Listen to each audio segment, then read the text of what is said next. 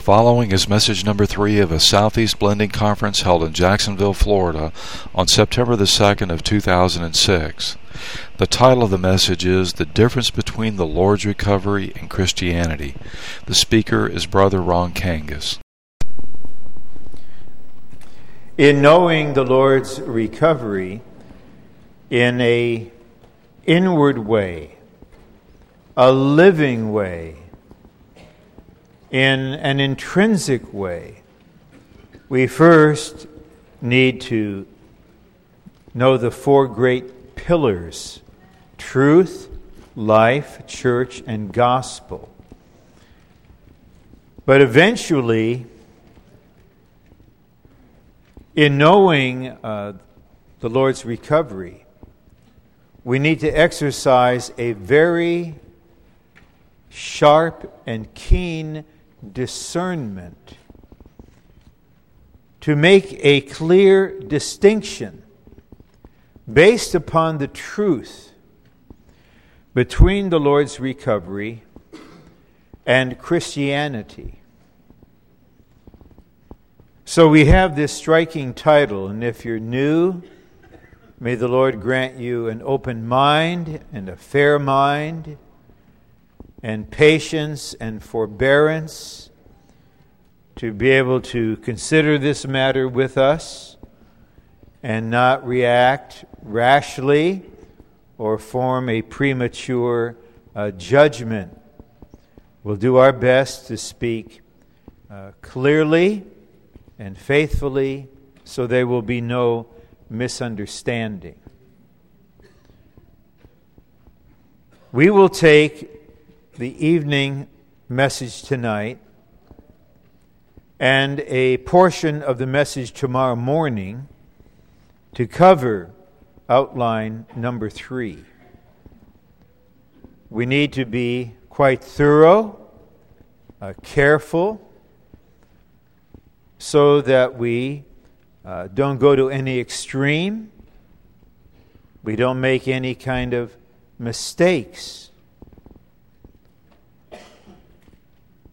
By Christianity, we do not mean the Christians. We do not mean persons. We recognize that the vast majority of genuine believers in Christ, true children of God, are not part of the Lord's recovery. They're in all manner of Christian groups. We recognize this. And by Christianity, we do not mean the believers, the persons. By Christianity, we mean a religious system that developed throughout history and that is a departure from God's plan in the beginning. The Lord said, I will build my church. And He released the revelation to the apostles and prophets, especially to Paul. And in writing Hebrews, Paul quoted God speaking in Exodus 25, where the Lord said, let them build me a dwelling place, and build it according to the pattern shown to you on the mountain. When the children of Israel built the tabernacle, they built it according to the revealed pattern. So no one could nominate their favorite color if it were not included. It is God's house. He designed it, and He revealed the pattern. When Solomon built the temple, he built it according to the pattern revealed to David. The principle is the same in the New Testament. The church is the house of the living God. The church is the Father's house. He has designed it. He has determined the principles by which it should function. This is what was in the beginning concerning the church. But throughout the course of so-called church history, there has been serious departure from the pattern and the practice in the beginning. And what has appeared is first the monolithic Roman Catholic Church. Then with the Reformation, Protestant denominations and state churches and independent congregations. On and on it goes to all kinds of independent churches, mega churches, independent groups, parachurch. And the entirety of that system is what we mean by Christianity. It is organized.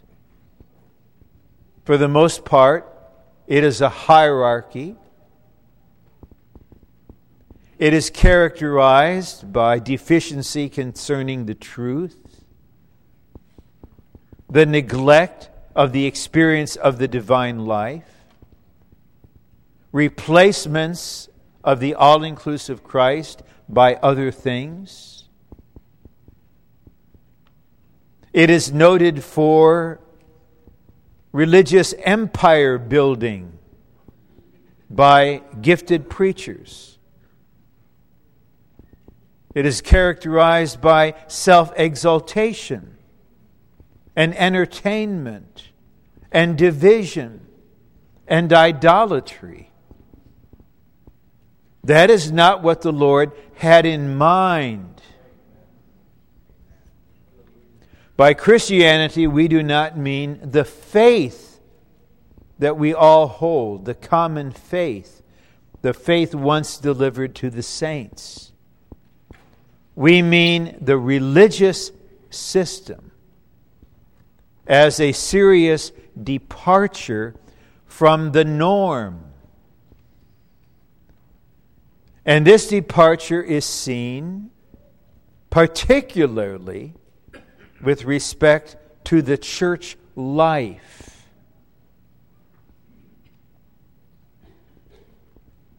Tomorrow morning in this city, genuine believers and religious persons will attend dozens of different so-called churches. It was not so in the beginning. But that is Christianity. And there is a well-known magazine entitled, aptly, Christianity Today. And I've been reading that magazine off and on since the 1960s, now to kind of spy out things for affirmation and critique and stuff like that. And even that magazine itself has been leavened and corrupted and degraded from how it was in its beginning. So when we sang overcome degraded Christianity, we mean to overcome a religious system which stands in opposition to the fulfillment of God's purpose. The Lord Jesus prophesied concerning the development of such a system. And he did it at least twice. In Matthew 13, he gave us a series of parables. The sower sowing the seed that lands on different types of soil. The sower sowing wheat and an enemy sowing tares in the world. The Lord told the parable of a little tiny mustard seed that should develop into a mustard plant. But it morphed and was transmuted into a giant, ugly tree where all kinds of birds can lodge. And you may say, that's nice. I like birds. Well, maybe you like Big Bird when you watch Sesame Street. This is not that kind of bird. These are the birds that gobbled up the kingdom seed in a previous parable. So in this one parable, you see the transmutation of the church. The church should be an herb-bearing plant, a small plant. But the life law was broken, and it became a huge tree. Now, where else in the Bible do you see a big, ugly tree that had to be cut down? Daniel chapter 4. Nebuchadnezzar and his empire was a big tree. Then in the next parable, the Lord spoke of a woman. Sorry, sisters, but the Lord said the woman had 3 measures of fine flour, and she added leaven to it, till the whole thing was leavened. Leaven in the Bible is not a positive thing. It signifies corruption, evil things, sinful things. Then, of course, the Lord went on to speak of the treasure and the pearl. The Lord spoke of the outward appearance of the kingdom of the heavens in the church. He would like to grow wheat. He would like to have an herb bush. But the enemy came in and changed the nature of it, especially in its appearance, to make it a gigantic, ugly tree. And then he leavened everything. The Lord spoke more explicitly in Revelation chapters 2 and 3, where we have a record of what we call the prophetic history of the church. And those 7 churches were actual local churches at the time, but they represent stages of the church in its history. Eventually, with Pergamos, the church married the world that had been persecuting it unto death. And it became a state religion. Then with Thyatira, you have Jezebel and the depths of Satan. This signifies the Catholic Church. Sardis signifies the Reformation churches with a partial recovery, but ending up dead.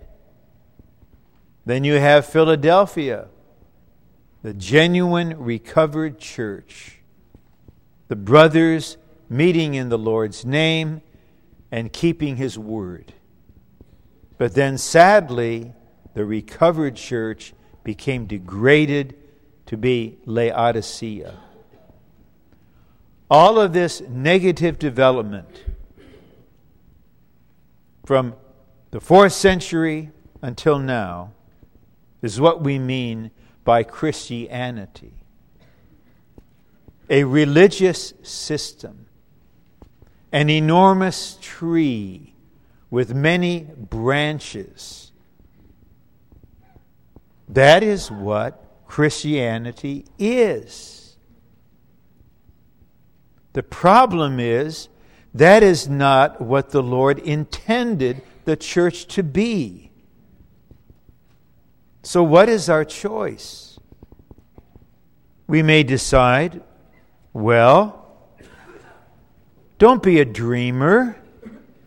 How can you reverse the course of history? We have to bear with and make do with the present situation. And we'll just be in it and hope that when we get to heaven, as they say, all the denominational labels will be gone in heaven. But actually, I believe some insist on having their own corner in the celestial empire.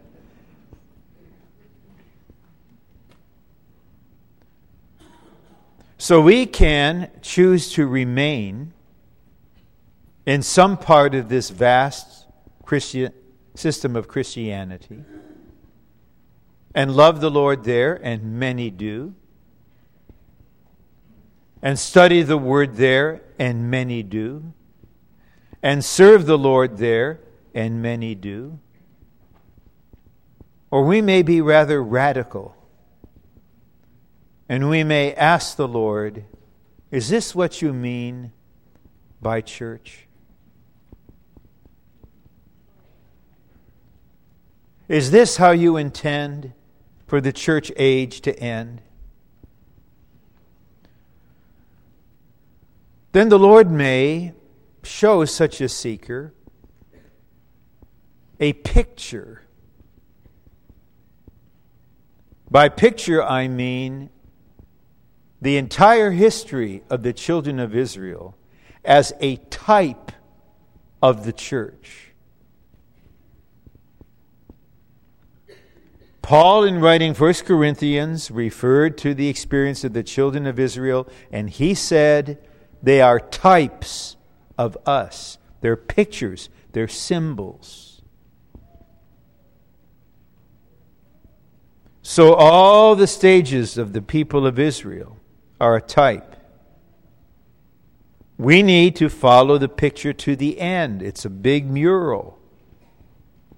What does the Babylonian captivity signify? It signifies the degradation of the church, and it's becoming Babylon the Great, or part of the Babylonian system at least. But then we read in the Old Testament that there was a recovery, that this recovery was prophesied and prayed for. And for the sake of this recovery, the Lord changed the geopolitical situation and raised up the Persian Empire and put in office a king sympathetic to God's interests.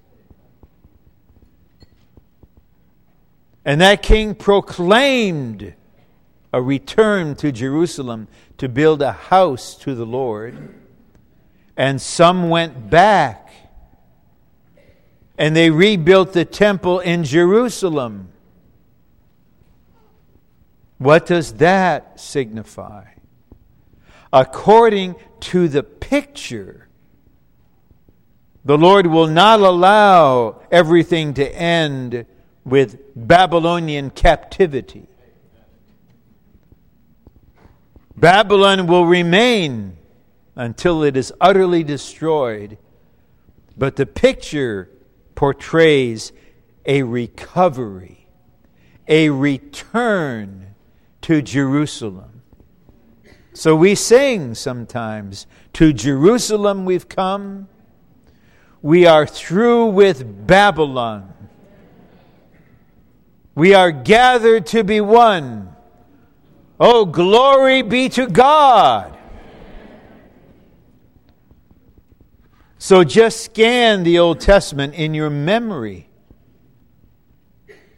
what in the New Testament age corresponds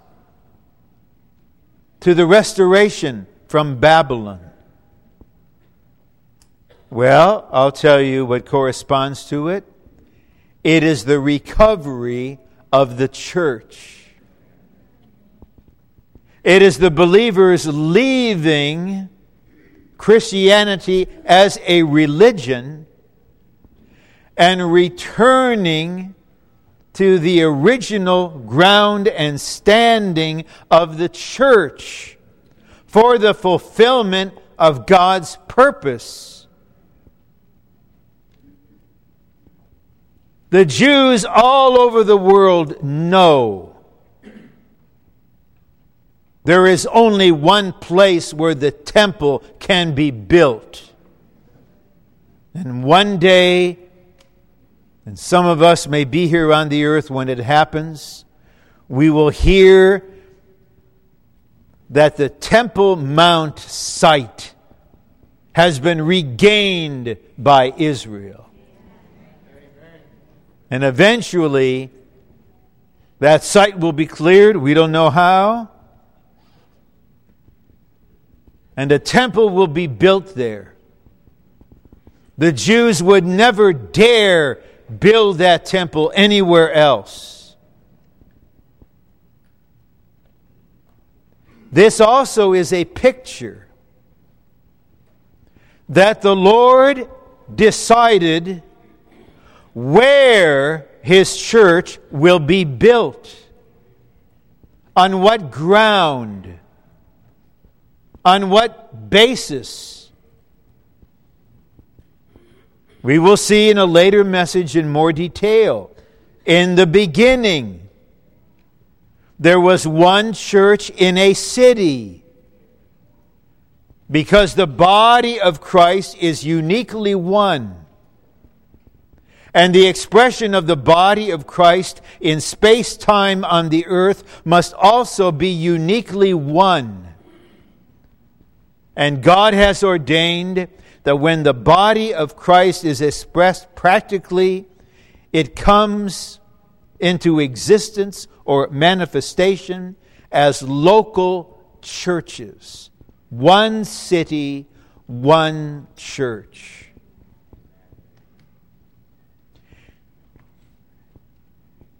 The Lord Jesus, of course, was crystal clear concerning this. In Revelation, He appeared to the Apostle John, and He said, "What you see, write in a scroll and send it to the 7 churches." Then the Lord Jesus named 7 cities.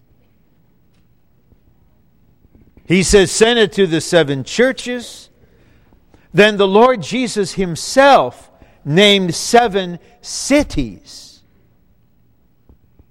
Then when He began to speak to each particular church, He said to the messenger of the church in Ephesus, to the church in Smyrna, to the church in Pergamos, to the church in Thyatira, to the church in Sardis, the church in Philadelphia, the church in Laodicea.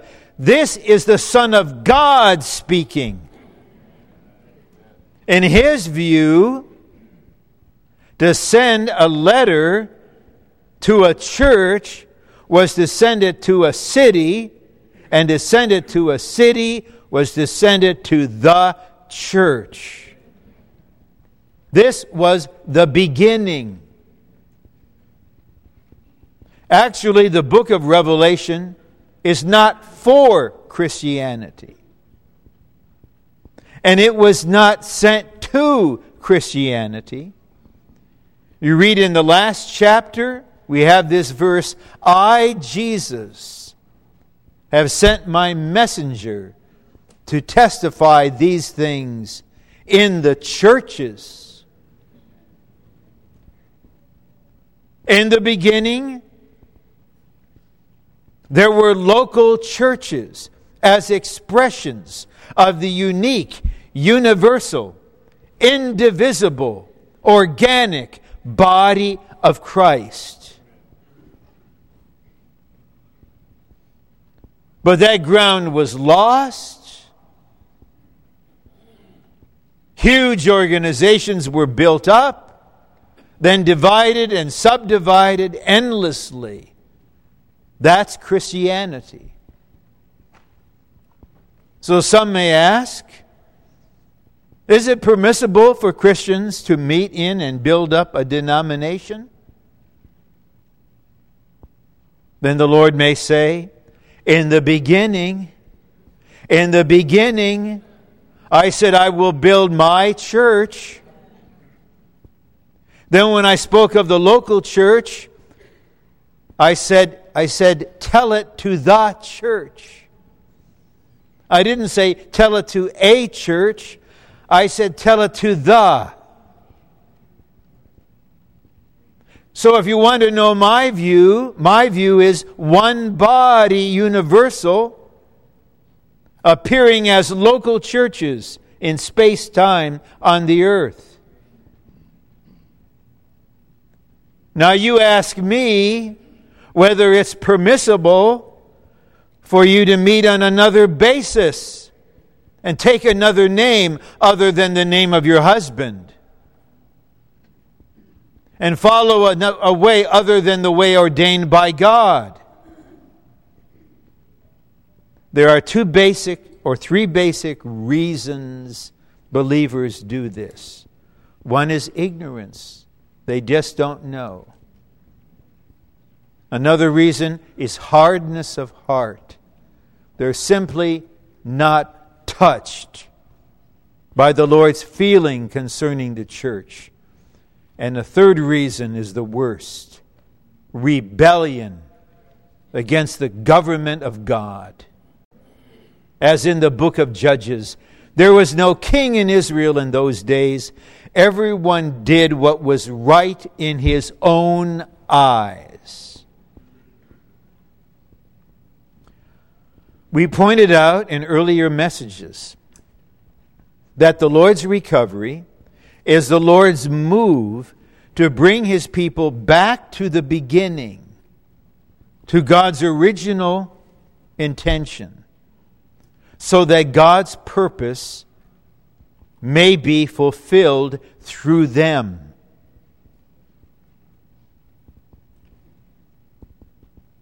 If there is no recovery, we say boldly on the Lord's behalf, if there is no recovery, there will be no fulfillment of the eternal purpose of God. Because the eternal purpose of God is not to send you to heaven. Think deeply. Think soberly. Did God create the universe and the earth and put us here simply so that after we were rescued from sins, we could be raptured and taken to heaven? So Christians speak about going to heaven when they die and about being taken to heaven. Then they talk about the kingdom on the earth. It turns out their heavenly mansion is a Motel 6, where then they leave it. You have all these empty mansions and the believers come to the earth. What is it? Who will compare the traditions with the Word of God, with the pure Word? If God's intention was just to prepare a mansion for you and take you there, then there doesn't need to be any recovery. Let everything go. You're a believer, that's good enough. That means you're entitled to be raptured, because you believe the lie or the incomplete truth. But if we know the divine revelation, we will see that responsibility of the church is to bring in the kingdom of God. And that the kingdom cannot be brought in unless the church is built up.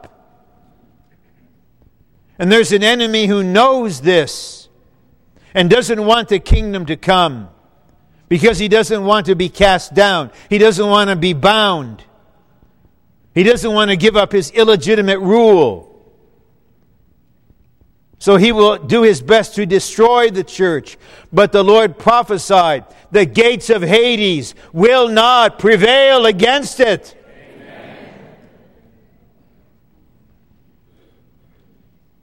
Amen. So many dear brothers and sisters, the blind following the blind every Lord's Day morning.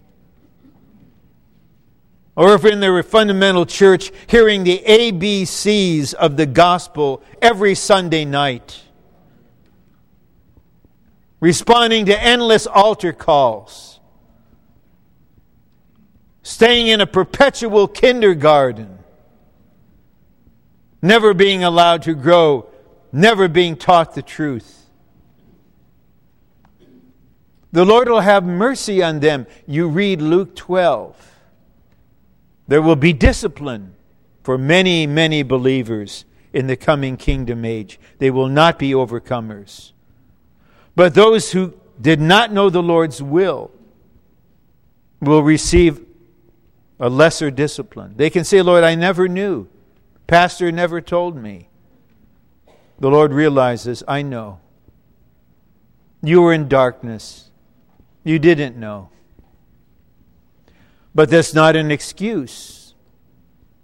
Because you didn't know, you didn't grow, you're not ready. You're just a child, you cannot reign. But those who knew the Lord's will, like us,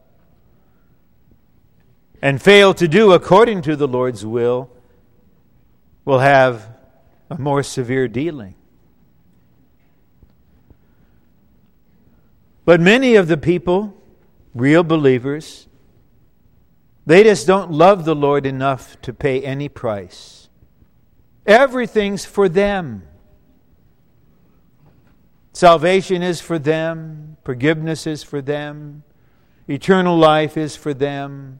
Blessings are for them. Healing is for them. The rapture is for them. Heaven is for them. God is for them. How many ask, what is God's good pleasure? What is God's good pleasure that Ephesians talks about? What is the perfect will of God? What is it? How many books? God's will for your life. You, the center of the universe. God has a will just for you, all by yourself. What about God's will for God, which includes us? So many Christian young people grow up devoting themselves to little things, petty things like their education, like their career, like their marriage. Why do I say little? Why do I say petty? Compared to the eternal economy of God, compared to the perfect will of God, compared to the heart's desire of God. What does it matter what kind of car I have? What I have for breakfast? What salad dressing I put on my salad? Where I live? Will anyone lift up their eyes to enter into God's heart? This is His will, His purpose, His plan, His goal.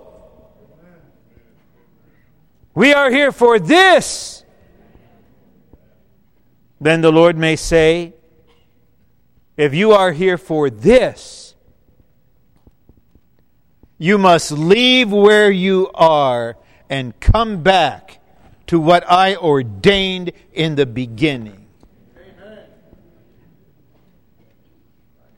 And this requires a price. This is the narrow way, but it leads to life. And many Christians in North America, especially in places like Southern California, they've got it all. I've got my Savior. And I read the Left Behind books, and I've been drugged to believe we'll all be raptured before the beast appears. We'll all be kings in the kingdom. We'll all have our heavenly mansion. In the meantime, I'll enjoy my soul life. I got it all. No cross for me. No price for me. I like this brand of Christianity. Matches my taste exactly. Then a little man from China comes to the U.S.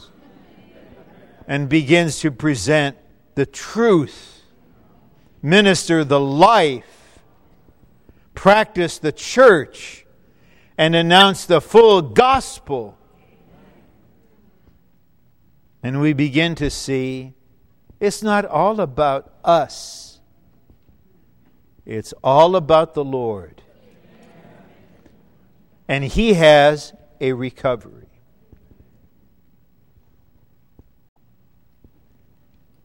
And by His mercy,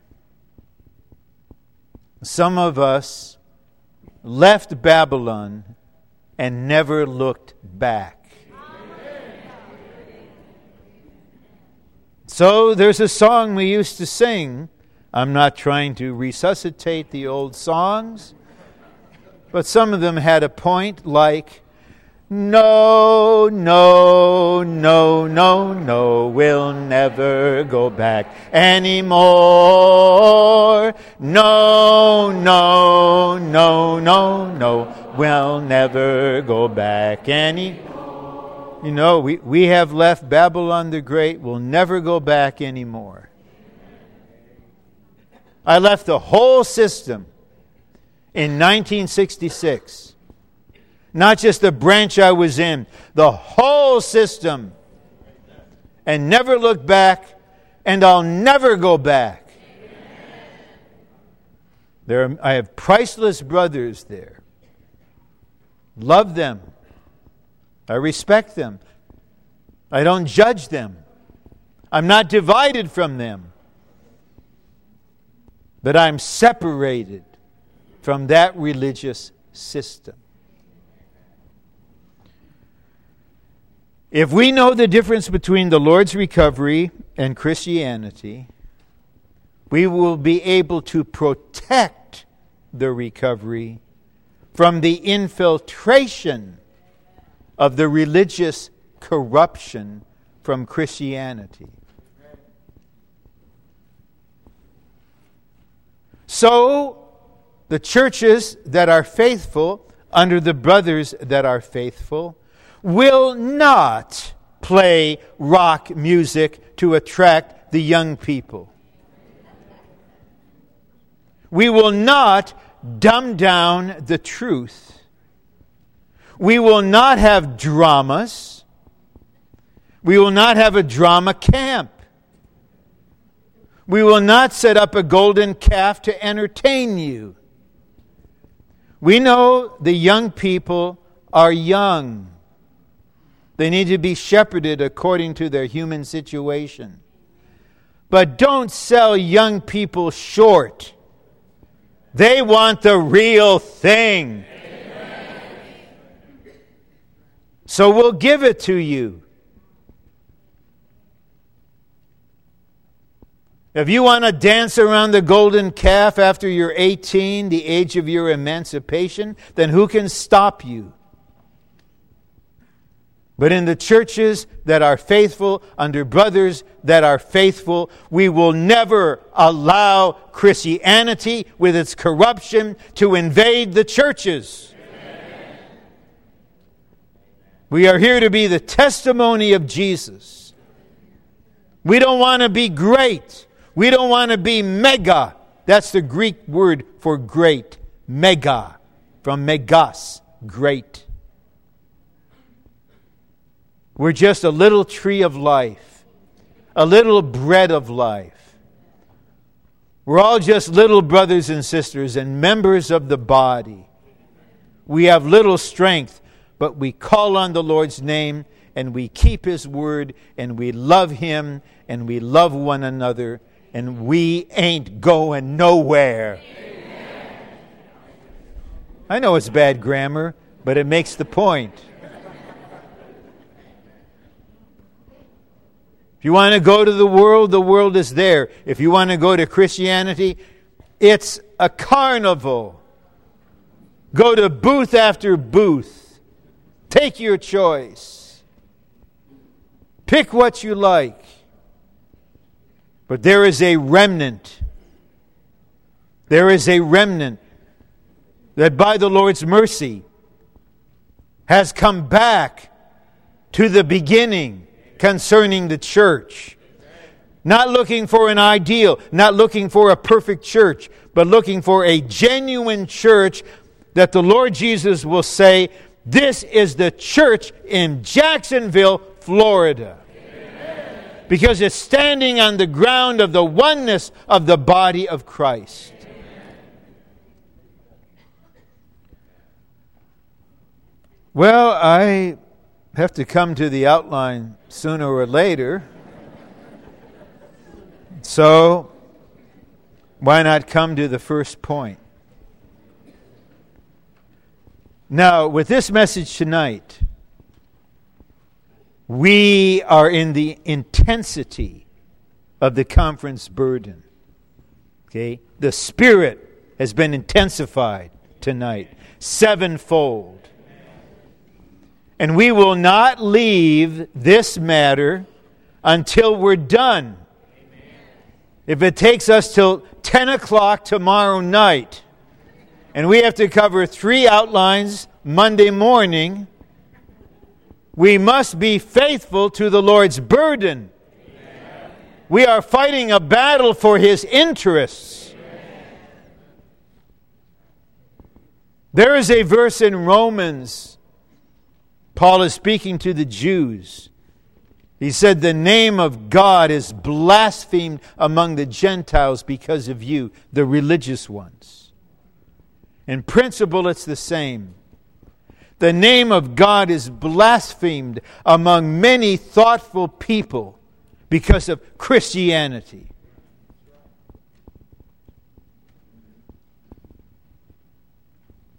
The Lord requires, and the people need, a pure and faithful testimony of what the Lord desires concerning the church.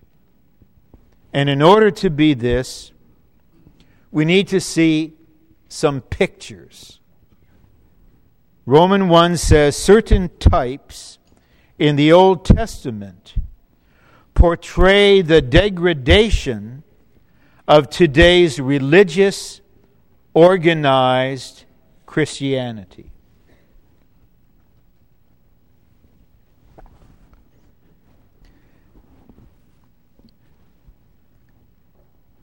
And many of us are quite bright and we can follow abstract thought. But let's admit it, pictures really help. So let's look at 2 pictures. A says the picture of the house of Micah in Judges 17 and 18 can be applied to the mixture and the chaotic situation that exists in Christianity, where there are many houses of Micah full of idols as replacements of Christ. If I just read this, most of us would be lost. We haven't read the Bible that much. And we don't understand that much of what we read, and we don't remember that much of what we understand. So I would like to read a few verses from Judges chapter 17 so we all know what we're talking about. Now there was a man from the hill country of Ephraim whose name was Micah. Okay, just listen to this. It speaks for itself. And he said to his mother, the 1,100 pieces of silver that were taken from you, about which you uttered a curse and spoke of it in my hearing, look, the silver is with me. I took it. And his mother said, Blessed of Jehovah be my son the thief. She was cursing there, the missing silver. He said, Mother, I took it. He didn't repent. I took it. Here it is. Blessed be Jehovah. Blessed of Jehovah be my son. And he returned the 1,100 pieces of silver to his mother. And his mother said, I do consecrate the silver to Jehovah from my hand. Doesn't this sound wonderful? To my son, to make an idol and a molten image. Now therefore I will return it to you. And when he returned the silver to his mother took 200 pieces of silver and gave them to the founder, who made them into a sculptured idol and a molten image, and it was in the house of Micah. And the man Micah had a house of gods.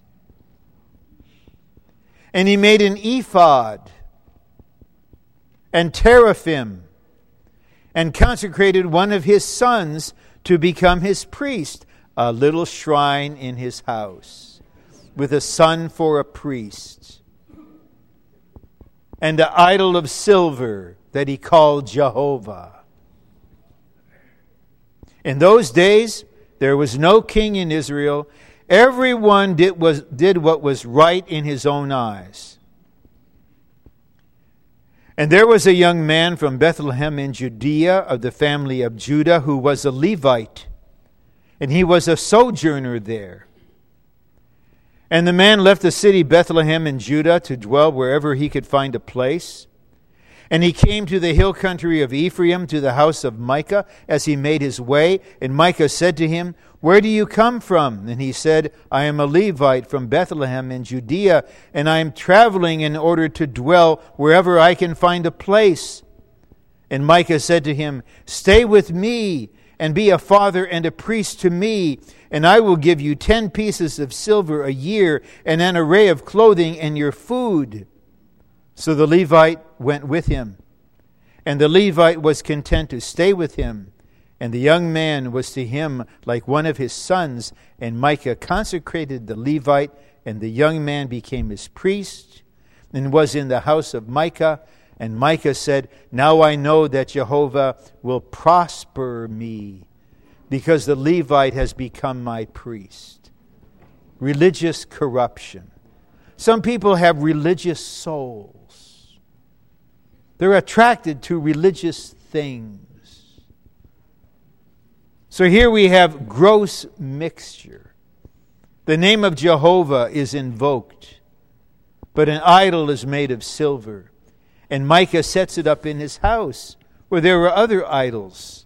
A house of gods, a house of idols. And they've got an ephod. And all I need is a priest. I'll have my son be a priest, and a bona fide Levite comes, and I hire him. The Levite says, Not bad. Got my room and board, an array of clothing, and 10 pieces of silver a year. Not bad for a wandering Levite from Bethlehem. I'm for hire man. I like this. Then in the next chapter, some warriors from the tribe of Dan come by. 600 of them. Eventually, they kill some people and take over their land. And they go back to the house of Micah.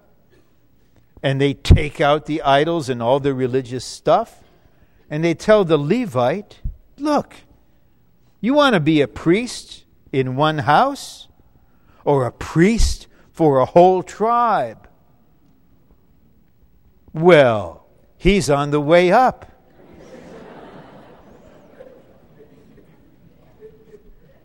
when pastors get invitations like this, Papa prays and Mama packs. They're on their way. This has to be the Lord's will.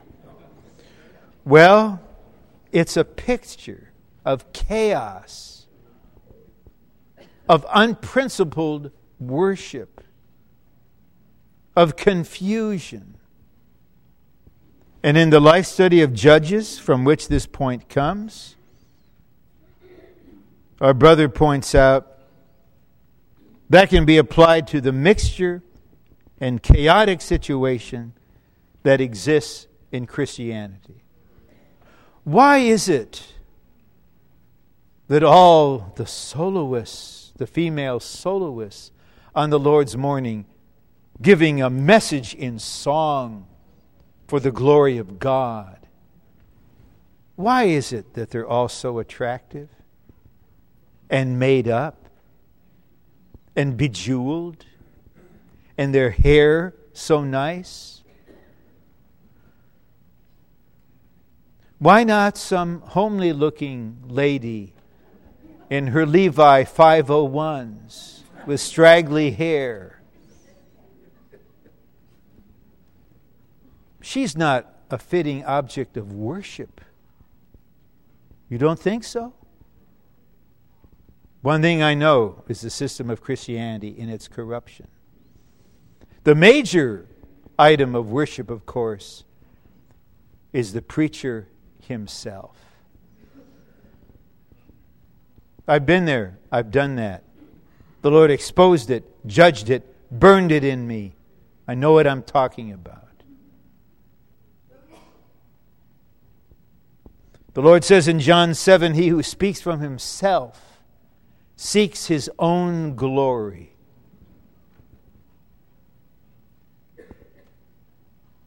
This is a picture.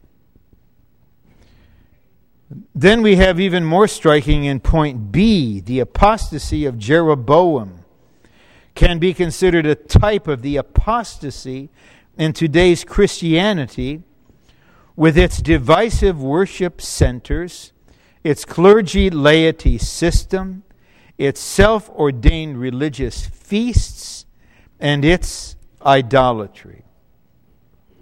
In brief, the story in 1 Kings 12 is this: because of Solomon's idolatry, there was judgment. And the kingdom was divided, and 10 tribes were taken away. 2 were left as a testimony for David. And Jeroboam was made the king in the northern kingdom with the 10 tribes.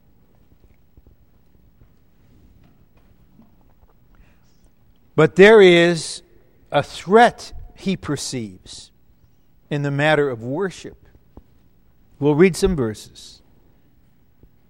But he knew, even though the kingdom was divided, all the Israelites had to go to Jerusalem to worship at the temple.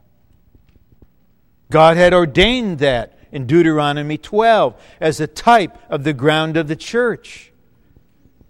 God ordains the basis upon which his people meet. And Jeroboam reasoned this way: if they go back to Jerusalem, I'll lose the kingdom. They'll want to go back to the southern kingdom. That can't happen. So I will set up 2 worship centers and establish a worship religious system in the north. And I'll tell the people, you don't have to go all the way to Jerusalem. That's not convenient. Here, look, there's a golden calf in Bethel. And if you don't live near Bethel, I set up another one in Dan. And I'll ordain my own priests, establish my own feasts, because my heart is so innovative.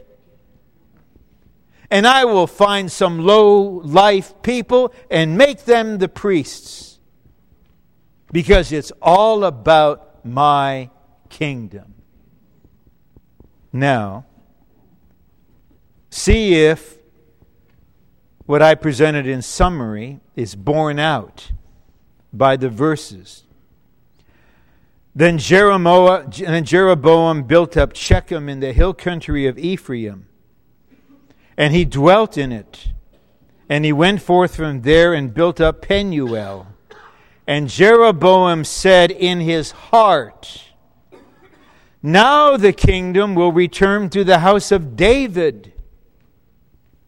If this people go up to make sacrifice in the house of Jehovah at Jerusalem, the heart of this people will return to their Lord, to Rehoboam the king of Judah, and they will slay me and return to Rehoboam the king of Judah.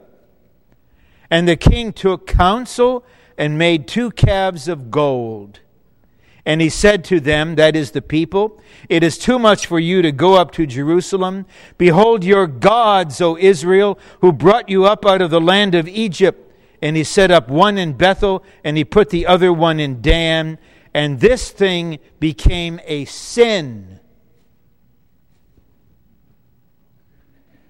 And the people went to worship the one as far as Dan. And he made a house of high places, and appointed priests from among the people who were not from the sons of Levi.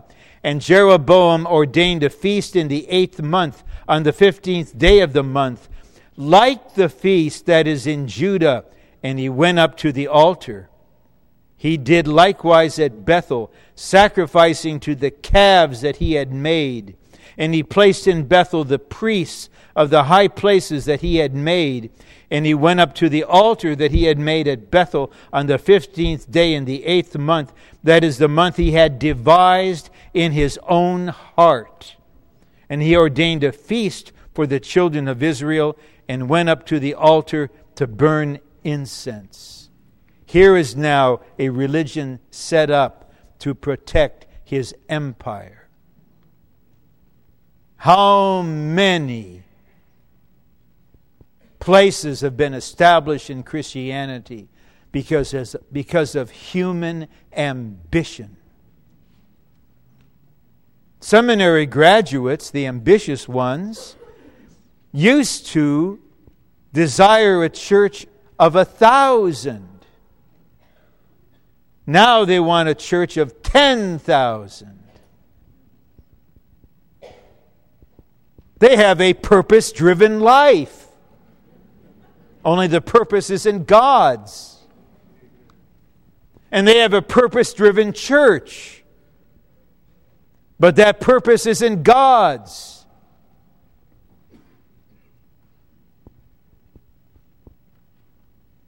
When will it ever end?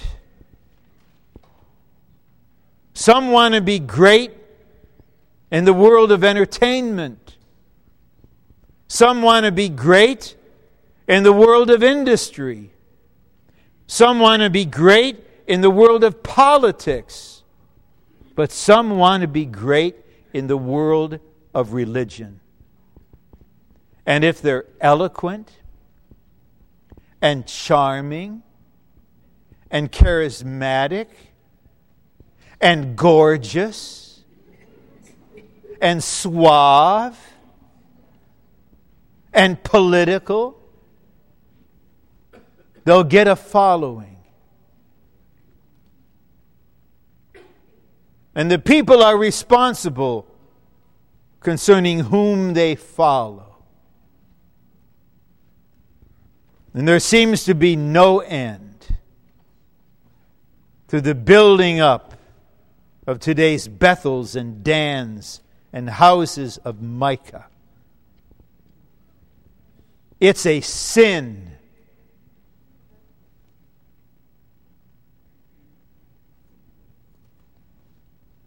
Will there be anything pure on the earth? Will there be any ones who are pure? Co-laboring for the kingdom of God, not their own kingdom. Not seeking glory from man, but the glory from God on that day. Who will pay the price to obey the truth, to return to the beginning, where there was no clergy-laity system, no hired prophets? I assure you, we co-workers who travel, we are not hired preachers. I did not negotiate a price, a fee. How much do you charge for a conference? We're not in that realm. I come, I speak, I go. I bought my own plane ticket. We have no offering box. We do not serve mammon. No one can serve two masters. Our Lord said this. We are not Christianity. We are not a part of Christianity. We are in the Lord's recovery. We're not any better. We're not superior. We just received mercy. And we have to be here. No matter what happens, no matter who comes or who goes, we're staying right here to the end of the age.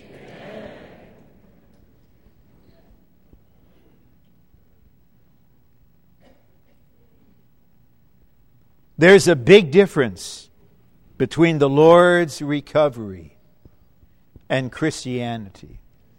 Now let's go on. It is impossible for there to be a reconciliation between the Lord's recovery and Christianity. Once upon a time, the United States had a president. And this president went to Berlin. And he said aloud to Brezhnev in the Soviet Union concerning the wall, Mr. Brezhnev, tear down that wall. This was a person who realized certain systems cannot be reconciled. You cannot. And God agrees because amazingly, at the end of the 1980s, the wall came down, the Soviet Union dissolved. In 1991, the Lord's pure recovery went to the Russian-speaking world. I use this as an illustration that there can be no reconciliation between the Lord's recovery and Christianity. Some have tried.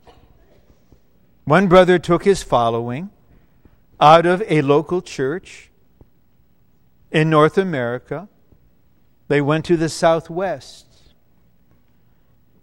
And they took the stand that they were the church in this city. The church in Scottsdale. But some of the religious leaders didn't like it. So they said, okay, we'll just be called Scottsdale Church. We don't want to offend. Then the brother taking the lead there joined the Pastoral Association of the Phoenix area. Whether you like it or you don't like it, concerning the church, we attend the. We're just the.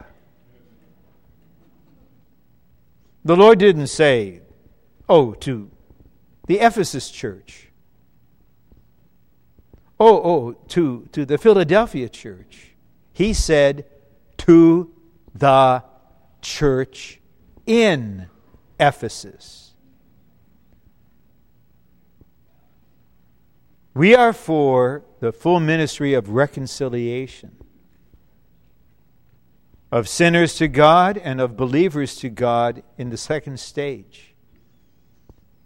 And we are for the reconciliation of persons to one another through the blood of Christ. But there can be no reconciliation of Jerusalem and Babylon. There cannot be. The teaching of today's Christianity is like that of James, right to a certain degree, but devoid of the highest peaks of God's revelation. We admit the teaching of especially fundamental Christianity is right to a certain extent. Christ died for our sins. He was born of a virgin. He was resurrected bodily from the dead. He ascended to the heavens. He will come again. But there is so much that is not accurate or is not present. They have what I would call a Swiss cheese theology. Little cheese and lots of holes. Right? Lots of holes. It's Swiss cheese. But when you have more holes than cheese, then please don't pretend you've got a nice full slice of cheese. I don't like that kind of holy. I like another kind of holy. So part of our mission, I know this sounds awfully presumptuous, but it's not, is to educate or re-educate Christianity. So many believers think the Father's house in John 14 is heaven. So we put out a special humdinger of an issue of affirmation and critique to deal with the leaven of heaven, to present the truth. But the Christians have been drugged into such a stupor, it'll take quite a long time for the majority to sober up. But I assure you, we are penetrating because we have the truth. That's not a boast. That's a mercy, and it's a big responsibility. We cannot plead ignorance. That's one thing we can't plead. Okay, B, the background of the Lord's recovery is Christianity. That's our background, whose characteristics are confusion and division. When I was about 5 years old, my beloved father, who was with the Lord, took me to Sunday school.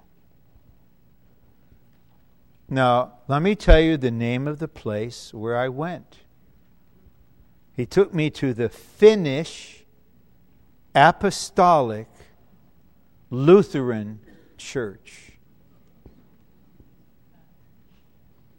And there I was until I was 14.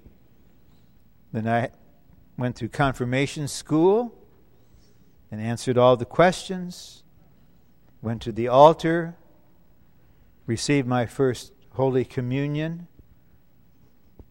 I knew the names of the apostles. I knew the names of the tribes of Israel. I could recite large portions of Luther's small catechism.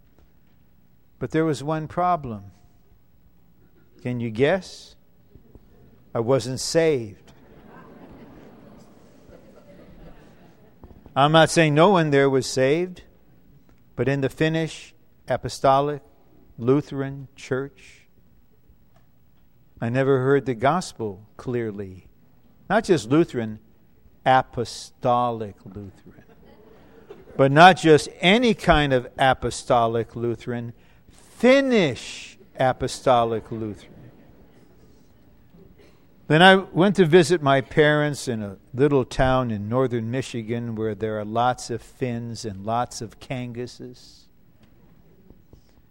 And then I saw in this little town of 900, there were 2 Finnish Apostolic Lutheran churches. And over the door of one of them was written the word Old Finnish Apostolic Lutheran Church. Old, the original.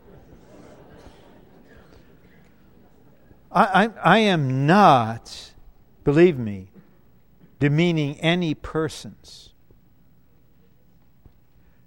But how about we just ask the question, where in the Bible is there Lutheran church? Apostolic Lutheran. Finnish Apostolic Lutheran. When I was a young man, I was asked to speak at the Second Romanian Baptist Church in Detroit. I don't know what happened to the First Romanian Baptist Church. Is this not confusion? Where's the name of the Lord? What if you're not Finnish? What do you do? What if you're not apostolic, whatever that means? What do you do? It's a mess. Why don't we say it as it is? It's a confused mess. It's babble, confusion, and division. Unbelievers know it. I once heard a story of a preacher that was going through customs in another country, and the immigration customs agent, spoke English as a second language, and he asked him the agent asked the preacher, what his profession was, and he said, I'm a preacher. And then the agent asked, well, in what damnation are you?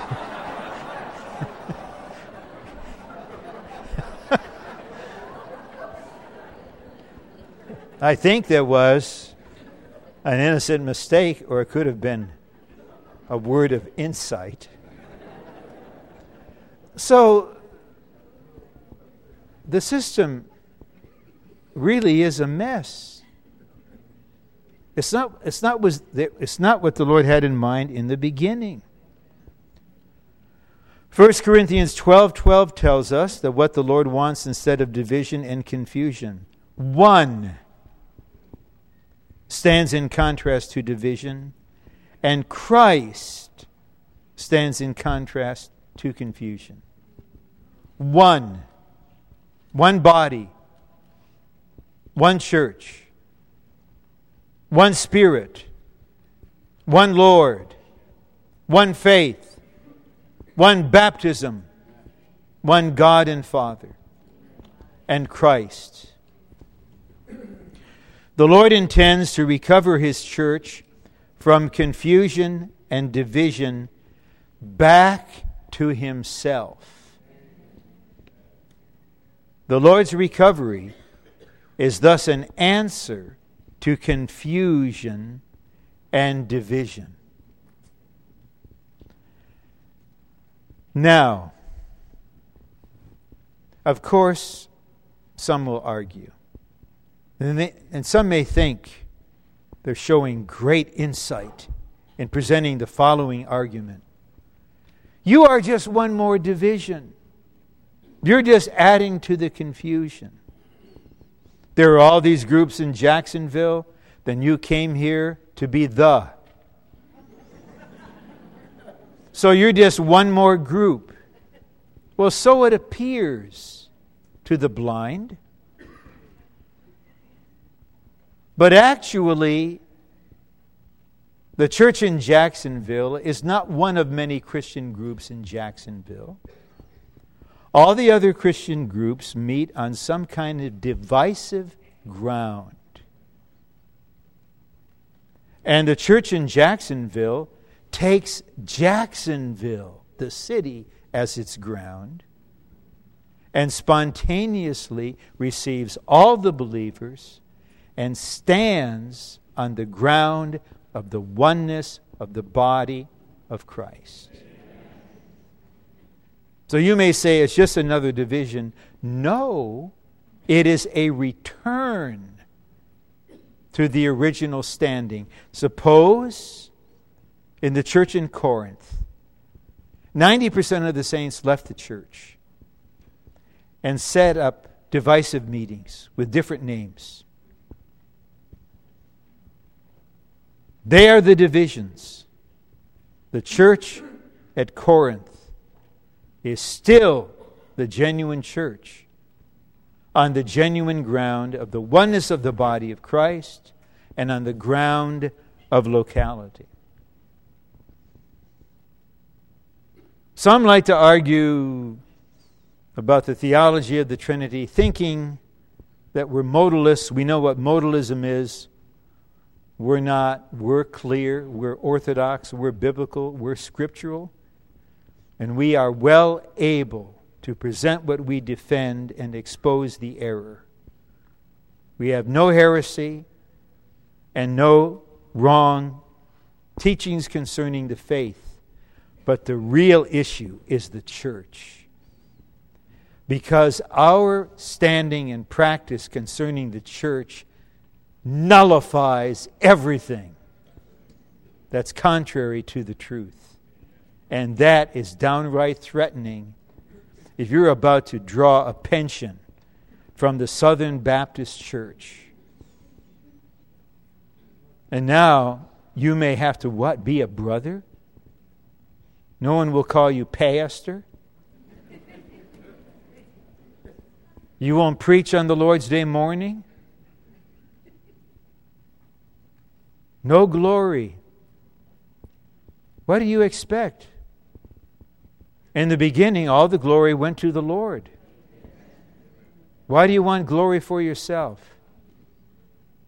Let me tell you, you come into the church, you come into the place where there's no glory for you. Did you ever sing that gospel song? Oh, that will be glory for me. Glory for me. Okay, are you clear? Glory for me. But 2 Thessalonians says he will come to be glorified in his saints. See, in the Lord's recovery, we keep the Lord's word and do not deny his name. The deviation from the word to heresies and the exaltation of many names other than that of Christ are the most striking signs of degraded Christianity. In some denominations, they don't want to call God Father. They don't want to refer to the Lord as the Son. The radical feminists would say, that excludes me. I want a mommy, God. I want a mommy. Don't exclude me. Even a revised edition of the International Version adds to the Word of God. We critique this in Affirmation and Critique. In John 20, the Lord said to Mary, go to my brothers. But these quasi-evangelicals add, and sisters. Because the feminists would say, don't exclude me, don't exclude me. We got to be there. You got to add, and sisters. And if the Bible says he will bring many sons into glory, you have to add daughters. Don't exclude me.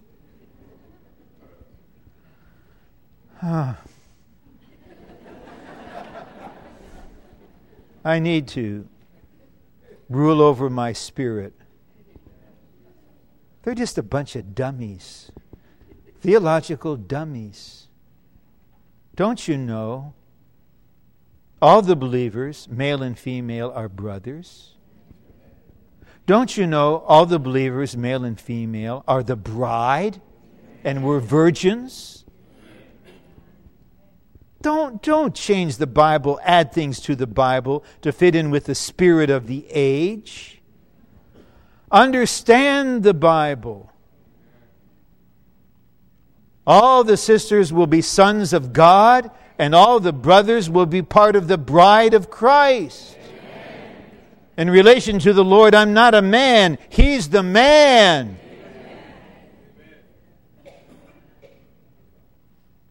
So it creeps in. So if you came into the meeting under the influence of feminist ideology, we still love you.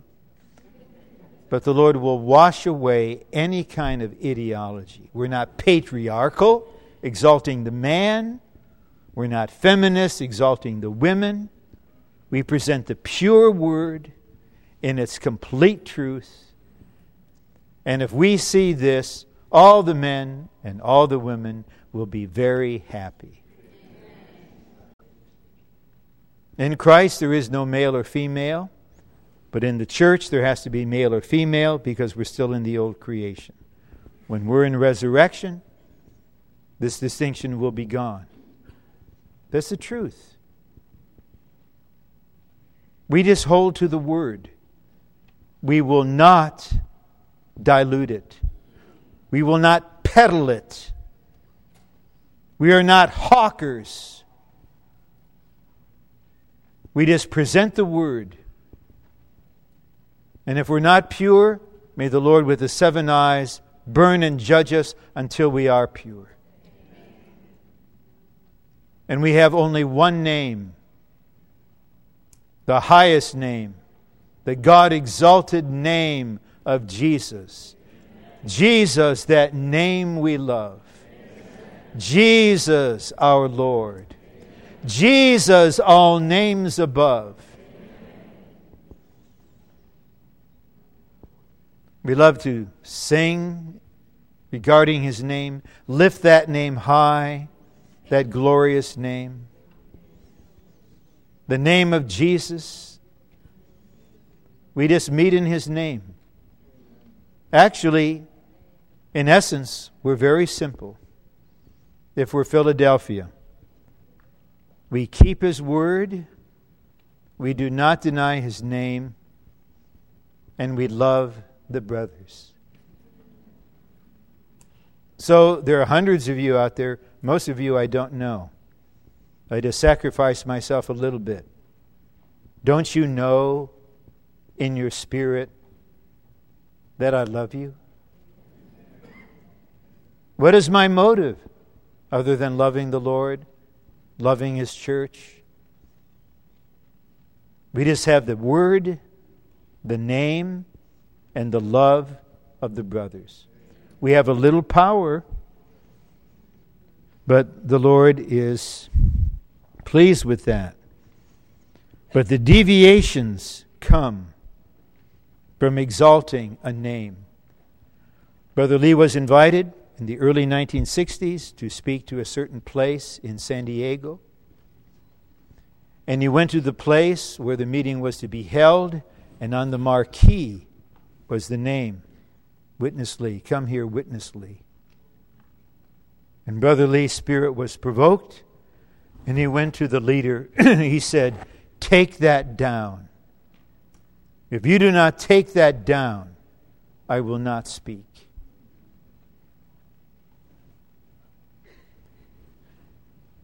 We do not exalt any name. We honor the ministers of the age, but we do not gather in their name. We do not call on their name. We do not receive life in their name. They are slaves who ministered Christ to us, we exalt only one person. We exalt only one name.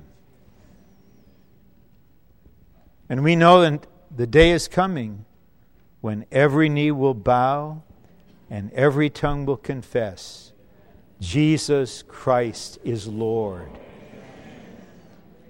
And we only have the Word. Yes, we must interpret the Word. But all interpretations are subject to the Word itself and are never held as equal to it. 2, the return to the pure Word from all heresies and traditions, and the exaltation of the Lord's name by abandoning every other name, are the most inspiring testimony in the recovered church. I feel I'll end the message here in about a minute. I think I have done enough. It's only 9:05 or so. If I finish in a couple minutes, there'll be a good period of time to respond. I hope many of you will respond. This is quite a significant matter we're touching tonight. And it's been a fight, whether you realize it or not. We're fighting for the integrity and the purity of the Lord's recovery. Amen. Against all compromise, all defilement, and all kinds of corruption. I say again in finishing, this word and words like it are not aimed at our fellow believers throughout the earth. We recognize the believers in all the different Christian groups. We will not divide, and we are not divided from anyone, but we are separated from the religious system of Christianity. We will explore this thoroughly tomorrow. The Lord's recovery always requires a kind of separation. With the restoration in Genesis 1, God separated light from darkness, the waters from the waters. The ark separated Noah from that perverted generation. The Red Sea separated the children of Israel from Egypt. The returned Israelites were separated from Babylon. And the Lord's recovery is a separation to the Lord and to His Word from all the confusion and all the division in religion. In essence, it's simple. We just come back to the Lord Himself, to exalt Him, to love Him, to experience Him, to enjoy Him, to be one with Him, to live Him, to magnify Him, and to express Him. And we call on His name, Lord Jesus. Lord Jesus. We love You, Lord Jesus. And we come back to the Word of God. And we also come back to the oneness of the body of Christ. The name, the Word, and the oneness. This is the way it was in the beginning. Only one name. Only the pure Word. Only the one body. But other names came in. Traditions came in. Divisions came in. The result, Christianity. But the Lord has a recovery. His move to bring His people back to the beginning, to the name, to the Word, to the oneness, so that through them the Lord may fulfill His original intention to build up the church, which is the body of Christ, to turn the age and bring in the kingdom. For this we live.